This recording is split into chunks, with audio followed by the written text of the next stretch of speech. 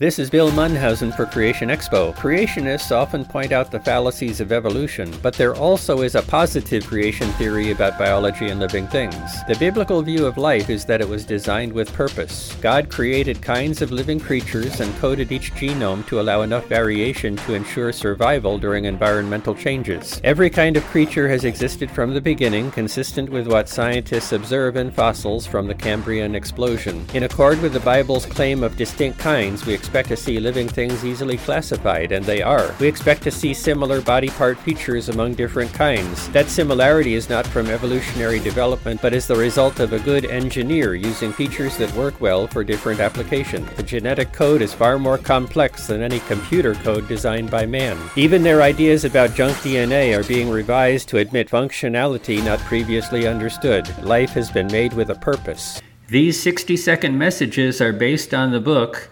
XPO by Bill Munhausen, available in Amazon Books.